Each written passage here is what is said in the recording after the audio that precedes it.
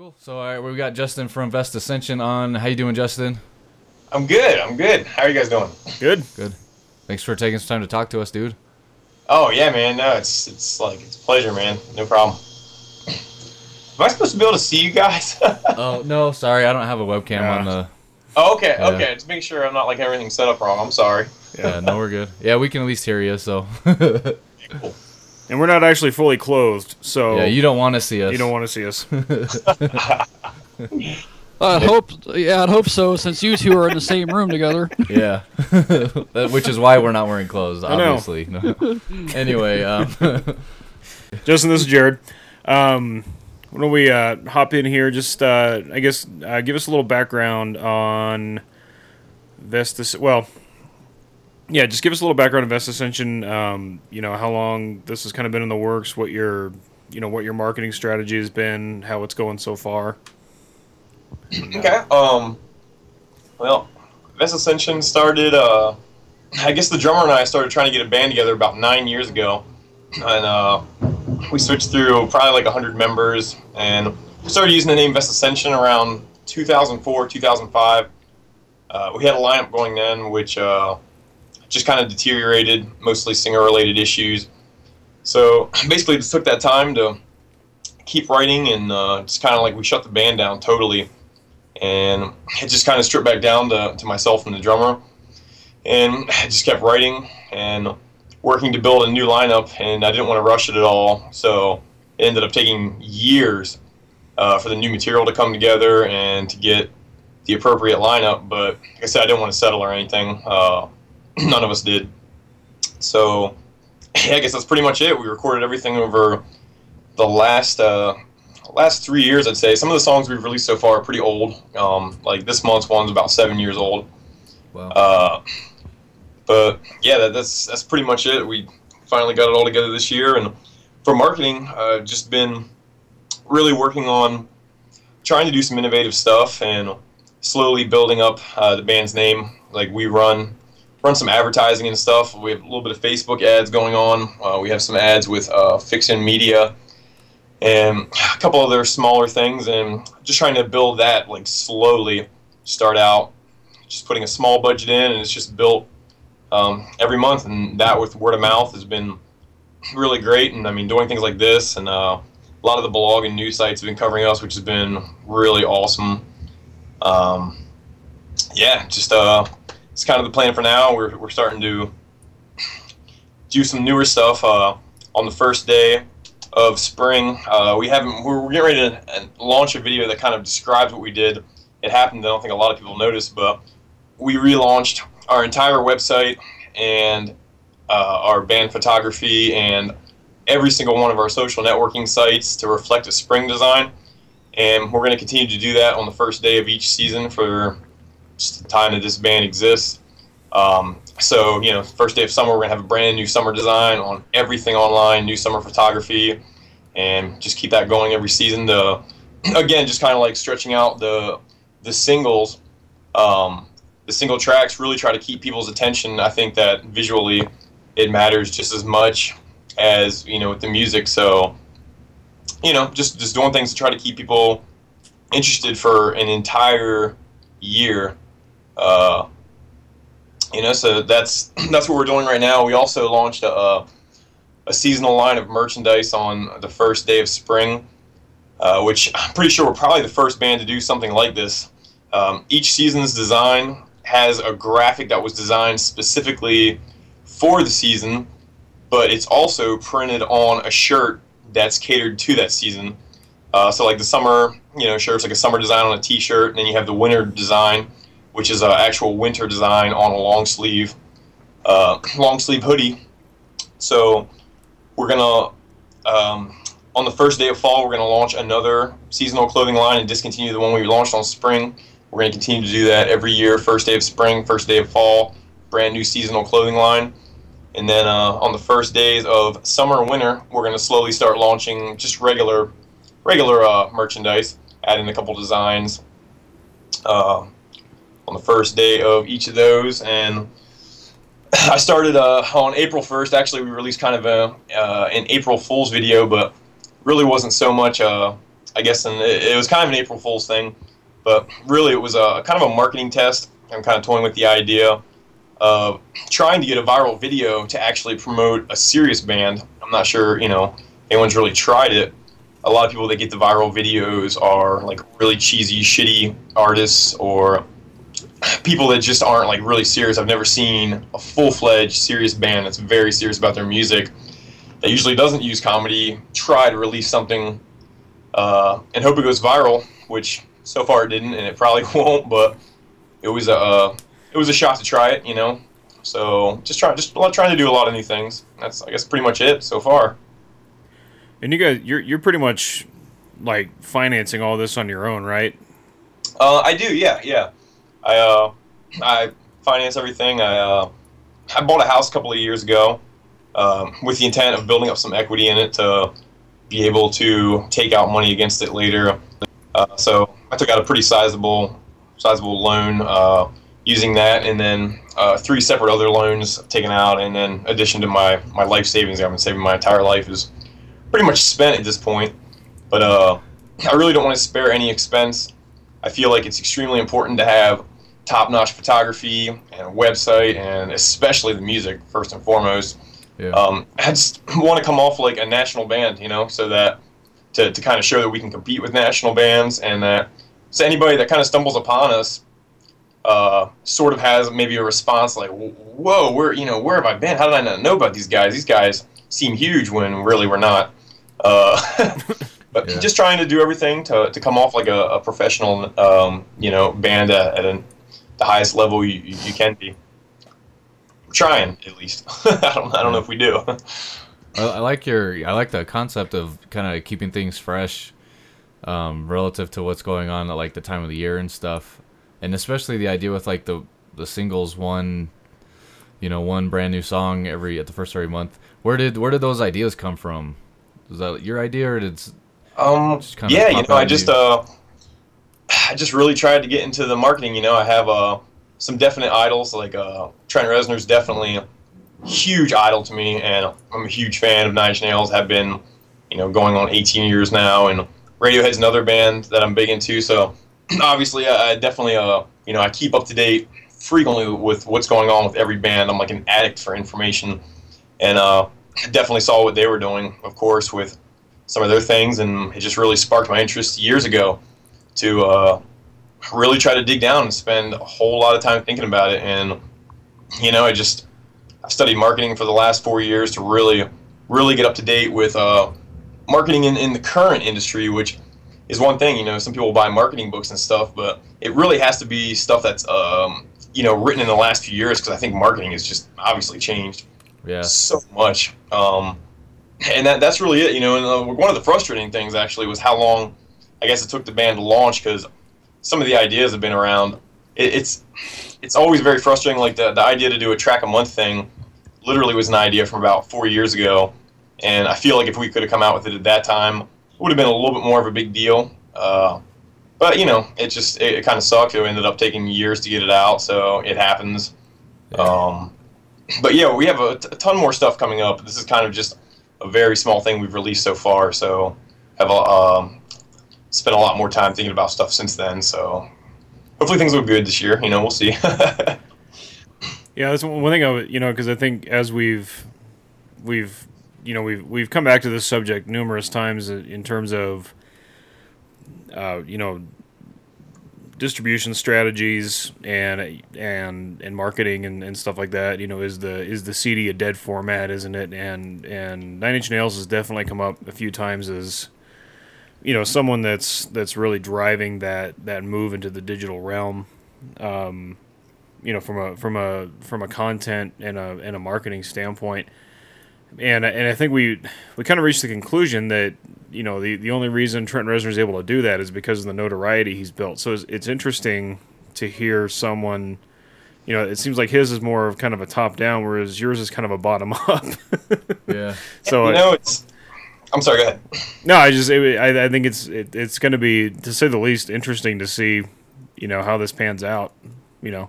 Yeah, it's we're actually getting ready. I've been working on a video for the last couple months that's kind of going to be a little bit of an introduction to our marketing, kind of introduce some of the things we're doing, which I'll probably have it finished up in about a week, but I kind of touch on what you just mentioned in that video. And I definitely don't believe that, it's only possible from people that are already established or are in national bands. And I think a lot of what bands do nowadays is just honestly complain and cry, and they make excuses, and they feel super entitled.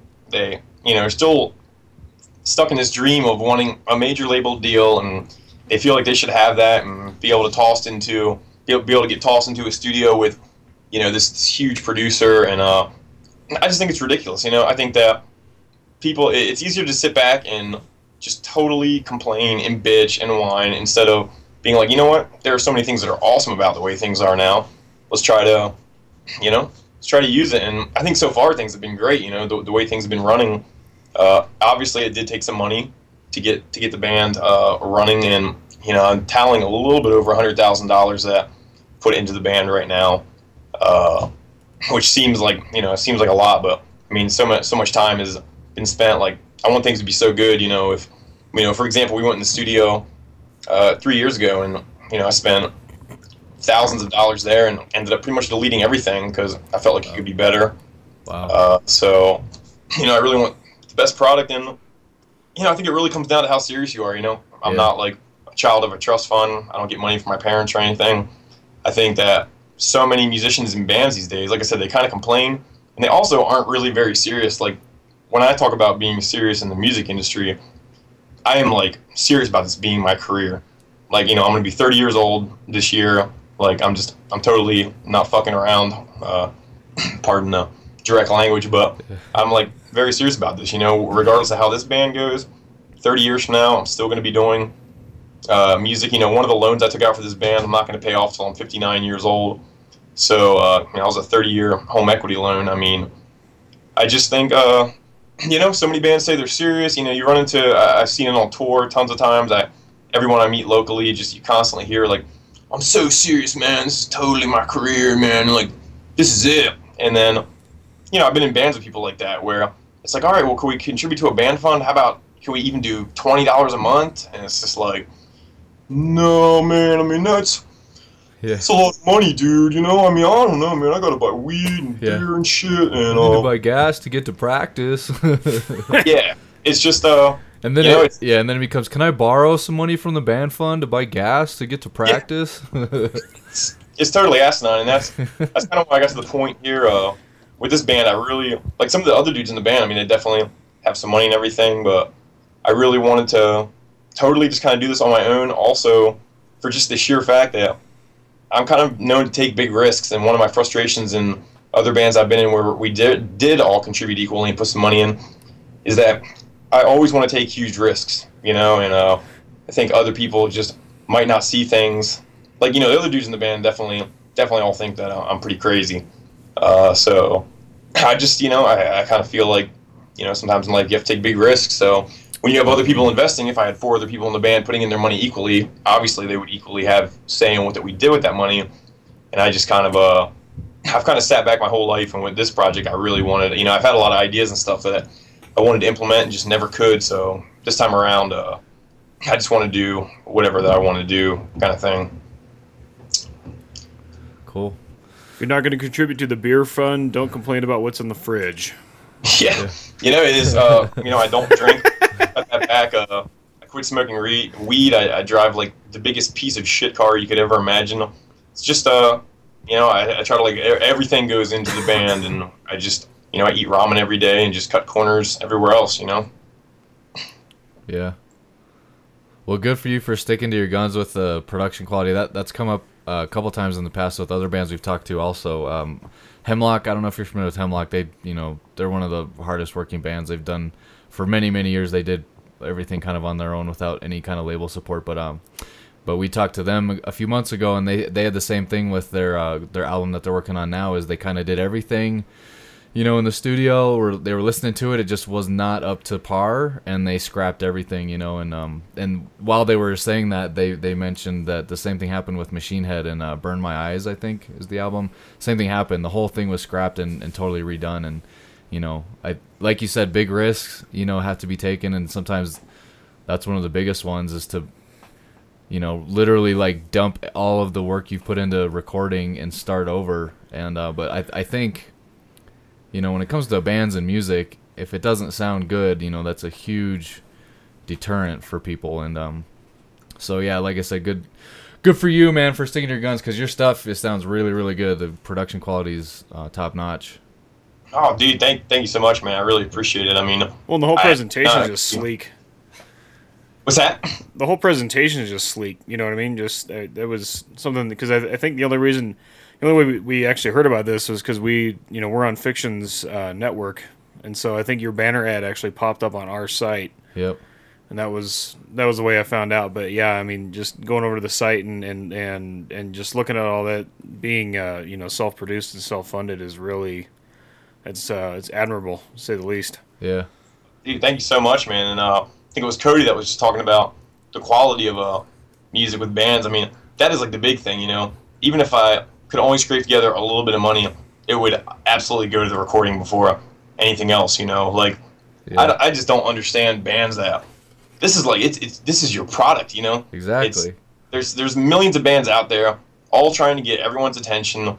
Like, the internet has been both good and bad, and to me, I see the downside of the internet is that it's free, and MySpace is free, and any dipshit in their bedroom can go get a $200 recording program or just download a hack for one, and all of a sudden, they plunk down a couple shitty-ass, out-of-tune guitars and some shitty, drum samples or whatever. All of a sudden, they have a MySpace page, and multiply that times 1 million, and it just really chokes out and makes it hard for people that are serious. I wish that some of those websites, even if some of those websites charge $10 for an artist page, that would deter so many people that think that's a lot of money to spend. The entire wizard rock genre would fall apart. I think Gent would fall apart too. Yeah.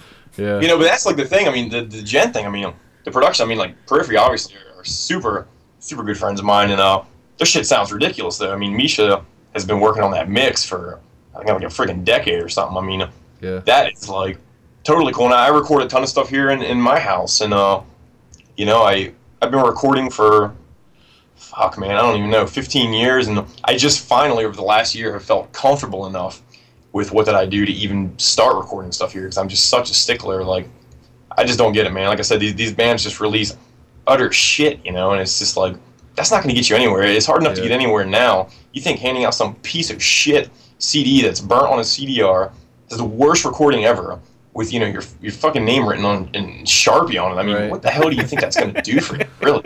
Yeah. And you design your MySpace with MS Paint, and your little sister uses her like Kodak Coolpix camera to take your fucking band photography. And it's like, and these are the same people that are just like, man, just wait, man. Roadrunner, dude, they're totally gonna call, bro, and they're gonna put us in the studio with Rick Rubin and shit, man. It's gonna be like legit, dude. We're gonna open for like Tool and shit, man. It's gonna be fucking awesome. That is exactly how I was in high school, and I wasn't even in a band at that time. Like, it was my dream, you know what I mean? Like, and that was totally my attitude. I was like, as soon as I graduate, I'll be in a band, and 2 years max, I will be like world famous. I was so incredibly naive. I had no idea how hard it is to actually get to that level. So, dude, it's totally true. I was the same way when I was younger, man. I mean, I started playing guitar in high school, and I remember when I was about 20, giving myself a deadline where I was like, all right, by the time I'm 25, if I'm not like doing national touring and stuff, then I'll give it up by then, which is like hilarious because I never would. But I totally thought it was going to be easier. Yep. I expect things to be different, and I think one of the things that Vest Ascension has going for it, other than our one singer being 23. The rest of us are all very seasoned older dudes. 3 of us are 30 this year. One dude's like 60. 35. I thought you were his age, but we've been there. We've done that. I've had 4 or 5 times I've been in bands that started to do really well, and then major letdown has come. Like, we're very appreciative this time around, and just very grounded, about this kind of shit. It's just, we don't have my expectations literally for the year. I would be thrilled. Like, it's just growing every month. Our downloads and everything, just every month is beating the month before it. I mean, and the numbers now are just so good. If that just slowly builds for the rest of the year, and a little bit of word of mouth spreads, and by the end of the year we have a decent amount of fans, like I would be thrilled with that. I'd feel so successful and like accomplished. And that's really it. Yeah, it's good stuff. I've been posting a lot of the vids and telling people about it. So Yeah. Awesome. Thank you so much, man. I really appreciate it. cool. Well, past the band plug thing, let's move on to the discussion section. I sent you the article that we were talking about on the last episode about how the singles are going to drive the music industry or how it might be like the saviors of the music industry. So, and that seems to be right in line with what you're doing. I mean, you got a chance to read that, I assume. I absolutely did, and I 100% agree with that article. Just like tenfold. It's about 100%. It's totally right on all fronts. I mean, it's one of those things, like, for our kind of music in particular, I think, even releasing a CD, I don't think people even pay attention to the CD anymore. So many bands, they release, and everyone's just got ADD, and they're crazy, and, they'll play through it once, and the first couple tracks that catch their ear, the first ones, they don't really, how many albums have you got that really have been, like, growers, or your favorite track ended up being one you didn't even like the first time around, but all of a sudden it was like a revelation 6 months down the line. I don't think the majority of people really don't experience that anymore. And for things like, our kind of music, I mean, releasing it one track at a time is just so good because it gives people time to digest it. There's a lot of layers, a lot of stuff going on. It's longer, it's a little bit proggier. I think if we'd have released all 12 tracks on an album, we just would not be doing that well. I think a lot of people would have skipped tracks. People just wouldn't have paid attention. If they heard one track, they'd have got it just to get, like foliage or whatever, and then the rest of the shit would have been set aside. So I totally agree. I think the single is the way to go. There's always going to be a few bands that have concept albums that people want to hear. Like Opeth, I'm sure, is absolutely one, and Tool's a band that I think a lot of their fans will go for the album. But we're going to release an album at the end of the year. We're going to put all 12 songs together. We're going to throw a bonus track on there. It's going to have really awesome. We're going to do two versions. One that has really awesome artwork. It's kind of like a deluxe one. That's going to be like a limited number. It's going to have a lot of really cool stuff with it. And then another one's going to be very cheaply made in the sense that, like, it's going to be a professionally printed disc, but it's going to be in a cardboard sleeve. We're going to sell it like for probably $4 or something. So people have two options. Somebody can get a really cheap one just to get the disc, or so we're going to, they can get the really nice one. So we're going to drop an album at the end of the year. And but a lot of people have asked for it, and if they want it, they can have it too, in addition to the single tracks. Yeah. Do you think, and this is on the kind of a follow up to what you were saying about how it the idea of releasing these tracks and not a month at a time will kind of force people to spend more time with the songs? Do you think on the flip side that kind of pushes you to put out a more quality product to make them want to spend that time? Because I just one thing I was thinking about it, and I think we were talking about this in the last episode too, and I think that kind of goes to your point that it's like there's so many CDs I can just rattle off just right now that I could say where there were like 2 or 3 really good songs and the rest of them literally sounded like filler.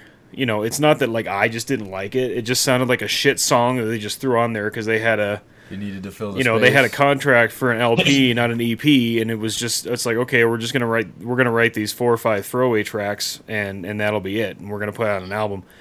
Totally. I mean, yeah. So that really kind of forces you to you guys can't get away with that as a band, right? That's totally true, and a lot of the stuff you read about why the industry kind of turned to shit and why people sort of revolted is, they are paying $24 for a CD. And it would have that one single they wanted, and the rest of the tracks were just stuffed on there by the record company and were shit. And so many bands do release stuff like that nowadays, and it absolutely does keep us on our toes. I mean, I won't release a track. Like, my filter is very, very high. I mean, the track we just released in April, we had a couple problems. It was delayed a couple of days. I mean, I literally was tracking guitars. I wanted to redo them again. I mean, 3 days before the song, 4 days before the song, went to mastering. I just was still working on it. I mean, that's one of the things, you can't release filler. When you're releasing a track a month, I mean, each one is going to be in the spotlight. If you follow up something with like a total piece of shit or just some shit you put together, I mean, you're fucked for that whole month. Exactly. You can't be like, well, this month sucks, but just come back next month because next month will be awesome. Because people will be like, eh, and then they'll forget about you. Next month they won't remember, you know. Yeah. So It yeah. just takes one tank, man. It can fuck you up, you know. And I totally know there's gonna be people that are, of course, gonna prefer one track over the other. And we're actually getting ready. The May release, everyone's gonna see. We're really switching up styles. So far, everything's kind of been the same sort of sound, the same sort of kind of production to it. Similar kind of thing, a little bit different stuff thrown in each track. The next track, we're really starting at that point, gonna really switch it up, because that's the thing too about keeping it interesting. You know, a lot of my favorite bands, like Radiohead's a great example of one that, man, they can do. It's totally incredible. They can do a sketched out electronic track or like a full rock track and anything in between, and they still retain the sound where you like instantly know it's Radiohead. Yet they can do so much shit, and that's kind of one thing with this project too, was to have no limitations on what that we created. So if we write a death metal song, if it comes naturally, then we're gonna record it and release it. Or if we write some shitty pop song, we might release that too. It just I don't want to put any limitations. I mean, it obviously has to be like something that we all believe in, but I think that's really gonna help keep the year really varied and keep people maybe on the edge of their seat, really kind of wondering maybe what'll come next. I hope. Yeah, for sure. I'm looking forward to the grindcore month whenever you get to that. So it'll be awesome. Right? You guys recorded a full string section for this next one, right? Is that a video I saw you post? Yeah. Yep. We Wow. I had programmed the strings. The next track, everything had been done in my studio here except for the vocals, and the strings were programmed, and I ended up going through and programming them again. They sounded really good, and I just thought about it and was like, this is bullshit, man. I'm not a big fan of using backing track live. That's something that we won't do if we go live. I'm not a big fan of really cheating. I do use electronic stuff when that I can, but in a sense like that, it's just like, fuck it. I mean, the next track we're going to release, we're all like super stoked about. I'm like really excited to release it. I'm really interested to see what people think of it that are already into the other stuff, and just want it to be like the absolute best it can be. And I think that adds a little bit of validity and kind of goes against what everybody else is doing right now. Everyone's into software. I mean, all of our drums are analog. I'm not opposed to it. I do use the Axe Effects for some stuff, which is obviously a digital piece of gear, but I kind of want to keep things sounding that way. Our stuff too isn't mastered to be very loud. We're trying to keep almost like an older analog kind of thing going, in the sense that we're not trying to like compete with this loudness war and everybody's slamming the shit out of their CDs, and it's very fatiguing on your ears. Trying to listen to a whole CD that is just slammed to the hilt, like a lot of the metal CDs are nowadays. It's just a couple songs. It's like, okay, I get it. Shit off. And, I get it. You're angry. Cool. Yeah, I mean, a lot of people don't even realize why they get tired of a CD, and I think it's unfortunate. It's just nothing has any punch anymore. I mean, before shit was slammed, when a part was like a clean channel and like kind of like a slow part in a song, it was like lower, and then when the heavy part kicked in, it like actually was louder and had dynamics. And nowadays, it's like the clean mellow parts are just as loud as the heavy parts, and it's just, I don't know, man. It's a frustration of mine personally. I guess I'm like an old head, Now the fatigue can definitely set in if they're. I think I even told the guys from Flesh God Apocalypse when we interviewed them that I had to take a break after like the 5th track of listening to their first CD, because it was just like, it's just like, all right, I got to take a break and come back to this because this is too much. Yeah, absolutely. Yeah, Cody actually told me that about he was checking you guys out earlier in the week, and he said I can't remember exactly how you said it, Cody, but something about it's like you want to decimate your eardrums with Havoc and then repair them with Vest Ascension. Yes. Something to that effect. Yes. That's a compliment. Thank you. No problem. Yeah, that's I guess it's possible in the sense that our music isn't like, I mean, just so much of the stuff coming out, and like I said, it's so slammed, and we really want to try to do like the opposite of what every band's doing, man. I'm not like into being a bandwagon jumper. Obviously, some of the stuff we're gonna do, other bands have done totally. I mean, but I just I think it's cool to go against things. You know, so many people fly into the trends. Like the gent scene is like a perfect example.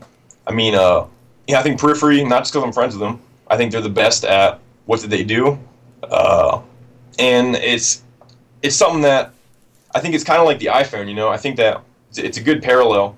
When that came out, the other phone companies, you know, they sat back and they were like, "Holy shit, this is awesome!"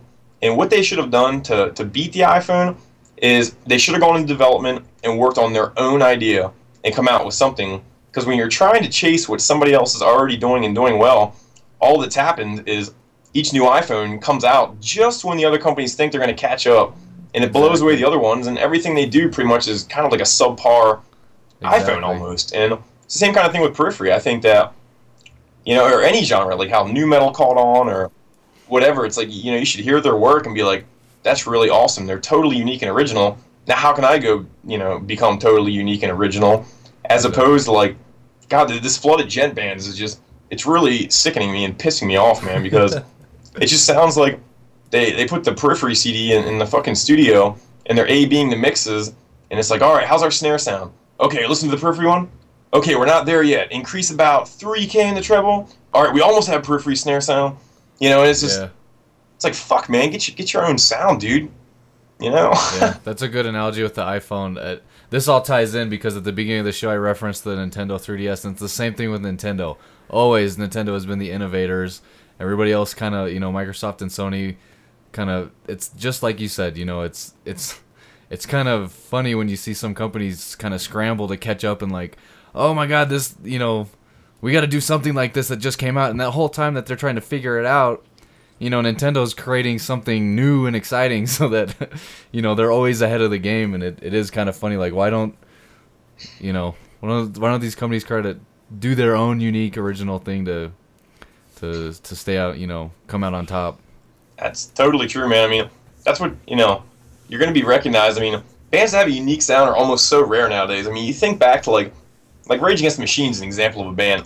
You can tell within 3 seconds of hearing a new track, like if a new Rage Against the Machine track came out tomorrow, I could tell within the first 3 seconds of Tom Morello playing guitar that, holy shit, that's a Rage Against the Machine song. Right. Or like a Tool song, I mean, or like Alice in Chains is something I can instantly recognize. I mean, so many bands I could list, and that is just like a rarity with new bands. You know, they come out and particularly like Radio Rock. I mean, I'm not even gonna get started on that, man. I mean, that shit is just like ridiculously cloned. But yeah, it's just, you know, I think that Apple has achieved that, and Nintendo is a great example, man. I mean, I love Nintendo's products, and I love reading about the Wii coming out. How that everyone said Nintendo was done. Nintendo was done. It's all about graphics and all this shit. And Nintendo was like, man, it's about immersing people and playability and fun. And the Wii just came out and it's fucking destroyed. Yeah. And that's one of the big things with Apple. If you ever read about Steve Jobs, I mean, people like, you know, you or I, we could actually, he puts his email address out there and we can actually email him. And he's known for, still to this day, responding to random people's emails. And Apple's point of view, you know, people can love him or hate him, but their point of view is constantly to listen to what people want and give that to them. And I think so many other people in every business just spend so much time developing shit and telling people that's what they want and, you know, trying to cram it down their throat. So I think that's why Apple's ahead, you know? Yeah. Well, you can listen to me. I want some grindcore from Vest Ascension. No, I'm just messing with you, dude. I'm just messing. He's lying. He doesn't even like grindcore. Yeah, you know, that, the end of the one track. I don't know if you guys checked out Endless Voyage. I mean, that got pretty heavy. You know, that's about as heavy as we're gonna go now, at least in the foreseeable future. And that got a few people, I think, excited that we were gonna go heavy for the next stuff, but. You know, there could definitely be stuff as heavy as that or heavier in the future. I mean, absolutely. You know, it fit the song, and that's really what matters to me. Right. You kind of hinted a little bit at it earlier, but do you have plans to do any touring or not so much right now? That's kind of another thing, just from maybe being older and jaded. I think some of the other guys actually do want to really want to play live, and I do. I guess I'm just kind of jaded. You know, I'm sort of over the whole. And it's nothing against bands that are doing it, and I'm not snobby towards these things, but I just think it's pointless. You know, I've done the whole thing where, you pack up all your shit and you go play a bar for 3 people. And I've done quite a bit of touring. I booked entire tours by myself where a lot of the shows are just bars, and a lot of it is just kind of really it's kind of pointless. Like, I'm over trying to sell a minimum amount of tickets. I think a lot of bands get out there before there's any demand. I feel like a lot of bands feel like their band is more important than anybody else does. It's kind of like this imaginary line that happens where at some point, if your band's doing well, there's this line that you transcend where all of a sudden your band means more to your fans than it does to you, and you have people that have their poster of you on their wall and know your dog's name and shit, and it gets like creepy. But before that,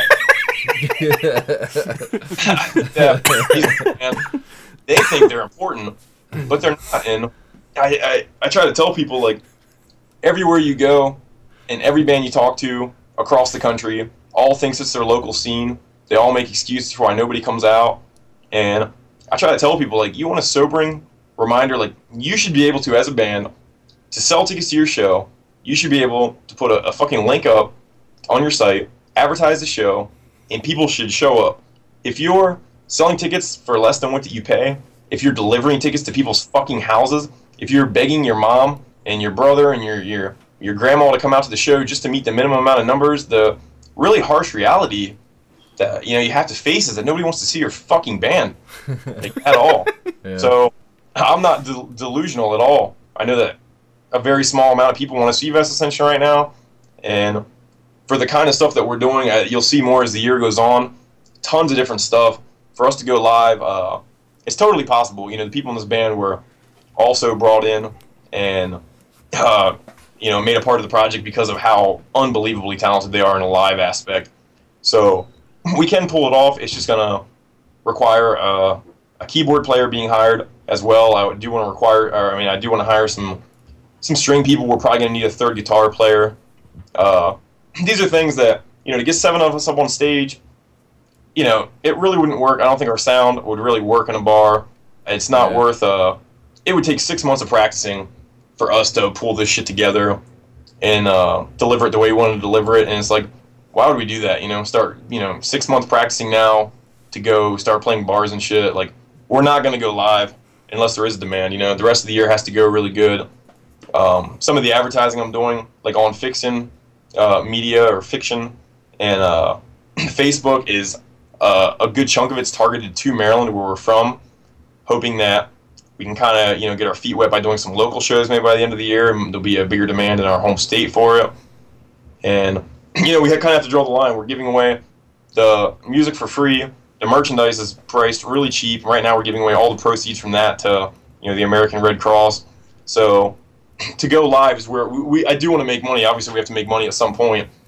And live is where that's going to be. So I want to make sure before we go out there we're actually going to get fucking paid for the effort we're going to put in. So yeah, the only exception would be if we got offered a tour or could put one together with a pretty sizable band that would be really suited to our genre, then we would get out. I would get out tomorrow if I could put something like that together. So yeah, too bad ISIS broke up. Yeah, I have my eyes on some bands. I think that we do really good with Dredge. I think we do really good with Porcupine Tree. I think we do really good with Perfect Circle. That's like, of course, a pipe dream. I think we do good maybe opening for Muse or Kill Switch maybe. I don't know. I feel like there's a lot of bands that we would appeal to. So, I can almost see the Muse thing. I'm not gonna lie. What's that? I can almost see the Muse thing. I'm not gonna lie. That would be a good package. Yeah, it's possible. I think that a lot of people that are fans of those bands, like I know I am, and I know a lot of my friends are. I'm a fan of Muse and Radiohead, and I'm also a fan of Meshuggah, and I feel like a lot of the fans that are of course you get some people that are meatheads that are into Meshuggah, or Peripheries fans. Some of them are definitely metalheads, but a lot of people that listen to certain bands that put a lot of quality in what they do, I tend to find that they're people that listen to like a ton of shit. I think that if we opened up for Muse, we're maybe not stylistically like them, but I feel like their fans are probably people that also listen to Tool and also listen to Radiohead and maybe Opeth, and I feel like for a lot of those bands that that have very intelligent fans that are putting out quality stuff. They're very open-minded people. I mean, I'm like that. I know everybody in the band's like that. A lot of people you meet out on tour like that. I like Meshuggah as much as I like Beethoven, and I listen to a lot of shit in between. So, Yeah, it seems like though with Muse though they're kind of the bridge for a lot of metalheads. I've noticed just watching message boards and stuff. That seems to be like the one like kind of lighter band that a lot of the guys that listen to the harder stuff will actually cop to. Yeah, that's true, and I think they've had some heavier songs. Stockholm Syndrome, which is my favorite song by them, definitely grooves and has some ripping shit in there. And I think for some of their stuff, even more of their maybe more rockish songs, they always have a hard groove and a nice beat to their shit, So I think that appeals to people that are into that kind of shit, Daigle really liked their track in Twilight. Oh, of course. Actually, I'm a little behind. I haven't seen any of the Twilight movies. I gotta get caught up on that shit. I don't have any qualms about admitting that I enjoy the Twilight books. The movie, because I enjoy the books. I'll kill you. Who said that? Was that my imagination? Seriously, Stephanie Meyer's a great writer. A lot of people might disagree, but she sucked me in with her writing. It was. And so, because I like the books so much, I get into the movies. I will be honest, though, I do not like that Muse song. I'm not, like, a huge fan of theirs. There's a couple other songs I've heard, coincidentally, on other Twilight movie soundtracks from Muse, and I can get into them, but I don't like that Supermassive Black Hole song God, I mean, are there that many? Is like Muse like the official band of Twilight? Fucking Twilight or something? Yeah, they are because and damn you, Jared, because I know you just hate on this, but yeah, if you do any kind of research on Stephanie Meyer at all, she's very quick to mention that Muse is like her number one cure for writer's block. So that's why I really think that's why they end up on. I think they're on every soundtrack so far for all the Twilight movies, because she's a tremendous fan of theirs, and that's awesome. Yeah, I was enraged when I found out that, like, literally, like, I don't know, like, I was so mad, like, because I had the CD and I was listening to the car, because my wife doesn't listen to metal, so I try to keep like lighter stuff in the car for when she's riding along with me, and I happen to have that album in my car, and I hadn't even seen Twilight yet, but she had seen it in the theater, and that song was playing, and she's like, "Why do you have this song?" And I'm like, "What are you talking about?" And then she told me, and I was like, I almost went off the road. Like, my vision went red. I'm like, "Motherfucker!" Why? Come on, Jared. Calm down, Jared. Drink another Fresca. Stuff. I mean, you like what you like, Def Leppard, Hysteria is one of my favorite albums of all time. And that's a great song. All the fucking time, but yeah. Hysteria is a great song. That fucking Hysteria riff is like my favorite song on the album, and I mean, Mutt Lange, definitely one of my favorite producers. I think if that song or if that album was remixed today and they just redid the drum sounds, because that kind of sounds the most dated to me, I think that album would fucking sound incredible. I mean, the vocal production on that, when you think about, this is true of a lot of older bands, people that do those kind of harmonies and shit that didn't have fucking auto-tune and all that the little tricks and bullshit. Yeah. It's fucking incredible, dude. It's just incredible. The harmony on that CD is so in key. I mean, they've said before the process for that album, I mean, they had to fucking do a million takes. Like, Mutt Lange was ridiculous about it, but it fucking shows, man. It's ridiculous, dude. Yeah. I'm not gonna lie. I was listening to that song at work the other day, and I was actually secretly wishing to myself that someone would actually bring that drum tone back. I actually like it. Yeah, a huge fucking reverb It's on just everything. yeah, it's just huge. It sounds thick. Like I'm a big fan of like a good beat and a good rhythm section, and I just the better that sounds. Like nothing pisses me off more than when like you have like say like a death metal album where you have like these insane blast beats and they just sound hollow as shit. You know what I mean? Like I like a thick drum sound. And so I was listening to Hysteria, and I was just like, I wish somebody would just once do like a modern metal album, blast beats and all, with that kind of tone. I think that would just sound incredible. I don't know why. totally would be ridiculous. I mean, I've honestly, we've been toying with the idea of doing a cover, and man, I tried to get a Def Leppard song in there, like a mofo, something off Hysteria, and everybody else thinks I'm pretty gay in the band for that one, but they kind of refused to even do it. But we've been toying with the idea, and actually, nobody really knows yet. It's kind of in the developing thing. Spencer from Periphery and I are working on a cover project where we're going to release some. We're just kind of putting together our favorite songs, and we're recording a bunch of covers. We're just going to release for the fuck of it. So I definitely think you're going to see a Def Leppard one in there, because Spencer's my dog, man. He loves Def Leppard like I do. So nice. Fuck that shit. It may interest you to know. I don't think I told you, but we on this episode we're actually clipping in an interview I did with Periphery like 2 weeks ago. So, oh, awesome! Actually, I had a chance to sit down with Spencer and Alex and Matt. So you'll get to hear that when you hear the episode. Yep. Awesome. Fucking love those dudes, man. Yeah, they're all really nice guys. That was probably, I mean, most of the metal bands we've talked to have been pretty cool, but these guys were just so like affable. Not to sound like snobby, but just, you know what I mean. They were just so cool and down to earth, and really excited to talk to us. Well spoken. So, yeah, They really are, man. I mean, I don't know if you guys know or not. I was their tour manager for almost 2 years, so I went out on the road with them for quite a long time, and I've known those guys for some of them. I mean, man, I remember when Periphery didn't even have their first vocalist, and then they had Jake and of course Casey after that. I mean, I've been friends with some of those dudes for so long, so it's really awesome. I mean, their career is just blowing the fuck up, which is really great, man. They totally deserve it. They busted their fucking ass for it, man. So yeah, they mentioned they just had their first time in Europe, and they were selling out shows, selling out shows, first time in Europe. That's impressive. So fucking destroyed in Europe, man. I mean, they sold out. The majority of their tour was sold out over their headlining, which it's fucking amazing, you know. No shit. Well, I've got a kind of oddball question for you, Justin. I saw this on Facebook, and I've been meaning to try to add it to our list of regular interview questions. But if you could like assemble the ultimate sort of super group, like 4 to 5 band members, living or dead, who would it be? Man, that's a good one. Fuck. Can I just say Tool? You can. Enough said, I guess. Speaking of, tell us about your weekend. Man, it was a fucking crazy weekend, man.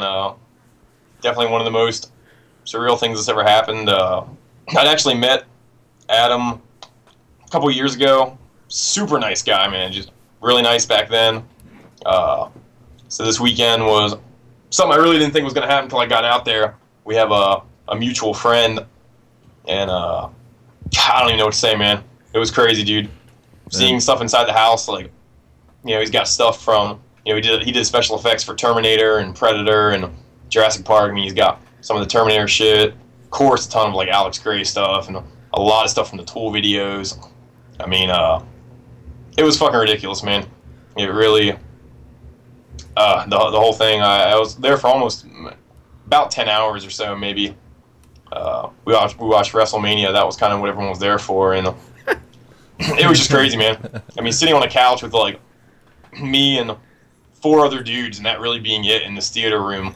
At like one point in the day, it was like so crazy. With one of them being Adam Jones, he was like sitting right fucking next to me. It was I didn't act like a cheesy retard, I kind of kept it really, really low key, being in this like personal house and everything. I mean, I wouldn't, just totally kept it low key. But I'll tell you, inside I was dying. Yeah. Yeah, but no, for the I guess for the super group, man, I would definitely have to say Maynard on vocals. I mean, he's definitely my favorite lyricist and singer. For guitar, maybe Jerry Cantrell. Drums would have to be Danny Carey, man. He's definitely my favorite drummer. And for bass, this is also quick to think of. I think maybe Dirk Lance, the original bass player in Incubus, would be pretty fucking awesome in there. I mean, Make Yourself is definitely one of my favorite albums too. His bass playing is totally ridiculous. And for second guitar, we'll just say, let me think for a second here. Fuck. Jesus Christ. Phil Collin. Yeah. Some, let's say the dude from Dredge, man. That would be. Or no, you know what? No, fuck it. Billy Howardale. There it is. There you go. Third guitar Good work. would be the master of Dredge there. I think his name's Mark. Pretty sure about that, but yeah, that would be fucking sick right there. There's my band lineup. Cool. Right on. Nice. Yeah. Fourth guitar would have to be Dave Gilmore. Fourth guitar. That would be guitars in my dream band. That would. You end up looking like Spinal Tap when they did that. They did Big Bottoms at that Earth show or whatever. You guys remember that? Yeah. They had like 40 bassists on the stage. Oh, James with Hetfield on the bass. the Robert Trujillo on the bass. Bono on the bass. Big Four performance that at you know, the fucking wherever the fuck the Big Four performance was. God damn it, I can't think of where they all came up on stage and played the fucking track together. Am I Evil? You know how it had like every fucking band up there. It had, you know, Metallica and Megadeth and everything. My supergroup would kind of look like that, I think. Yeah. Just a ton of people. Just can't pick, man. That's a crazy question. I mean, it'd have to have two singers, maybe Lane Staley with Maynard. That would That'd be I don't cool. know. That would I'm make stuck for some thinking weird about it. harmonies. Yeah, for sure. Be the most ridiculous shit. Well, you'd have Jerry Cantrell on guitar, so it'd have all those 3-part harmonies that would just blow your fucking mind. Yep. Right. It's awesome. Cool, man. Well, do you have anything else, Jared? No, I'm good. Yeah, I think we might be wrapping up our episode. Do you mind, Justin? We're trying to like be, you know, on the up and up with playing other people's music. Do you mind if we play like one of your songs in its entirety on the show here? Absolutely not. No, of course, man. You fucking Sweet. play on a fucking loop for 48 hours, man. That'd be awesome. I didn't think you'd mind seeing how, you know, you have it on Bandcamp for free and everything, but Yeah. like just wanted to, you know. Anyway, yeah. So we'll throw a song on here before the show's over. But yeah, thank you so much for taking the time to talk to us, man. Yeah, This was definitely, real man. fun. Thank you. Dude, no problem, man. It's been a pleasure. Thank you so much for asking. It's totally flattering when anything like that happens, man. It's nice to know that like my stupid little opinion might matter to somebody. That's cool. Well, yeah. Well, we'll be checking back every month, dude. So Awesome. sweet, man. Definitely. Sounds good. All right, Awesome. It was awesome talking to you guys, man. And like I said, thank you again. I really appreciate it. All right. Thank Yeah. you. take care, man. No Have a good problem. night. All right. See you guys. See you. Later.